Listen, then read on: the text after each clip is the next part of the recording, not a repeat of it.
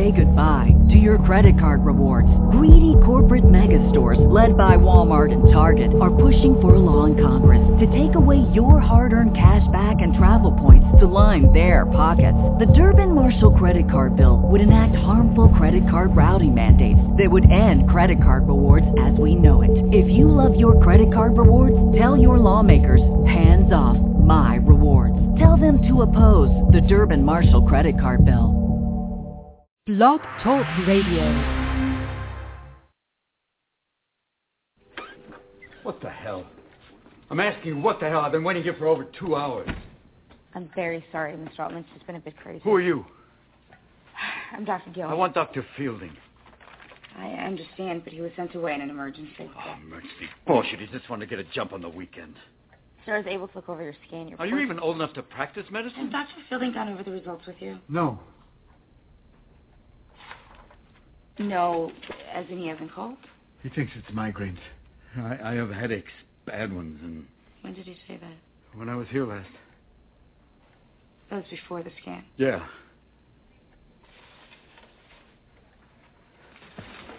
What? Can you please sit down? Why? Because I would like for you to Why does it matter? Because I need you to sit down. I need to stand. Fine, stand. The results showed a brain aneurysm. Wow. Welcome, everybody. I am Travis Hobson of Cinema Royale and of the Punch Drunk Critics. And that clip you just heard was from The Angriest Man in Brooklyn, the new film starring Robin Williams, Mila Kunis, and Melissa Leo, and with a guest appearance by Louis Black. And this is a dark comedy. And you know, there used to be a time when I looked forward to the latest dark offering from Robin Williams, whether it was 1 Hour Photo or Insomnia or the brilliant comedy World's Greatest Dad. Williams has really been able to put a kind of a bleaker spin on the funny man persona where we know him for. And so Williams would seem to be the perfect guy to play the titular Angriest Man in Brooklyn, a film that requires him to be on edge for nearly all of its laborious 80-minute runtime. He plays Henry Altman, a guy who's having not just a bad day, but a life. The film, told in just deadening narration by Henry himself, reels off the dozens of things Henry hates, like reading off a grocery list.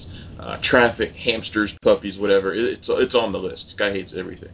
But there's no real rage behind all this prattling. It all comes off as some long-lost bit from Williams' old stand-up days, and not a particularly funny bit at that. Henry screams at everybody. His ex-wife, played by Melissa Leo, his younger brother, played by Peter Dinklage, wasted, and especially his son, who dared to go into dancing as a career choice. Now, Henry's obviously an angry guy, like you heard from that clip. And when he screams at his doctor during an appointment, she tells him he's had an aneurysm and only has 90 minutes to live. That spurs Henry to race around town trying to fix all his past mistakes, while the doctor, played by Kunis, tries to find him. Little about the film connects at all on any emotional level, and part of the reason is that it wants to be both a raging black comedy, but while dispensing plenty of heartwarming life lessons. Yet it accomplishes neither particularly well, as we never see enough of the happier moments, the quieter moments between these characters to make us care for them one way or another. Henry goes to his ex-wife's home in hopes of having one last sexual fling, which she rebukes for reasons that should be pretty obvious, but it's a trite scene that undercuts one of the story's central themes, which is that of family, familial closeness, and forgiveness. The film is full of shallow moments, just like this one, like when Henry tries to make a video telling his son how much he loves him, but he does it by rather inexplicably asking a bunch of homeless people to shoot it. Why? It doesn't make any sense. An impromptu farewell party Henry throws for himself kind of devolves into an extended comic bit by character actor Richard Kind as a guy who actually dislikes Henry quite a bit.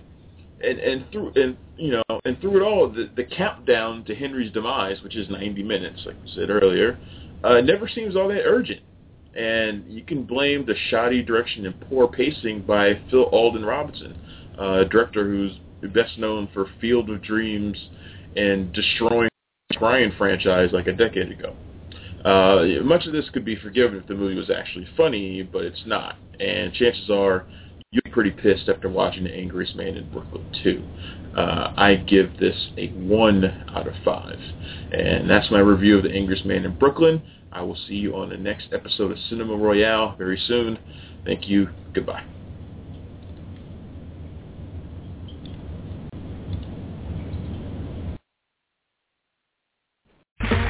Okay, round 2. Name something that's not boring. A laundry? Ooh, a book club. Computer solitaire, huh? Ah, sorry, we were looking for Chumba Casino. That's right, ChumbaCasino.com has over 100 casino-style games. Join today and play for free for your chance to redeem some serious prizes. ChumbaCasino.com. No purchase necessary. Void where prohibited by law. 18+. Terms and conditions apply. See website for details.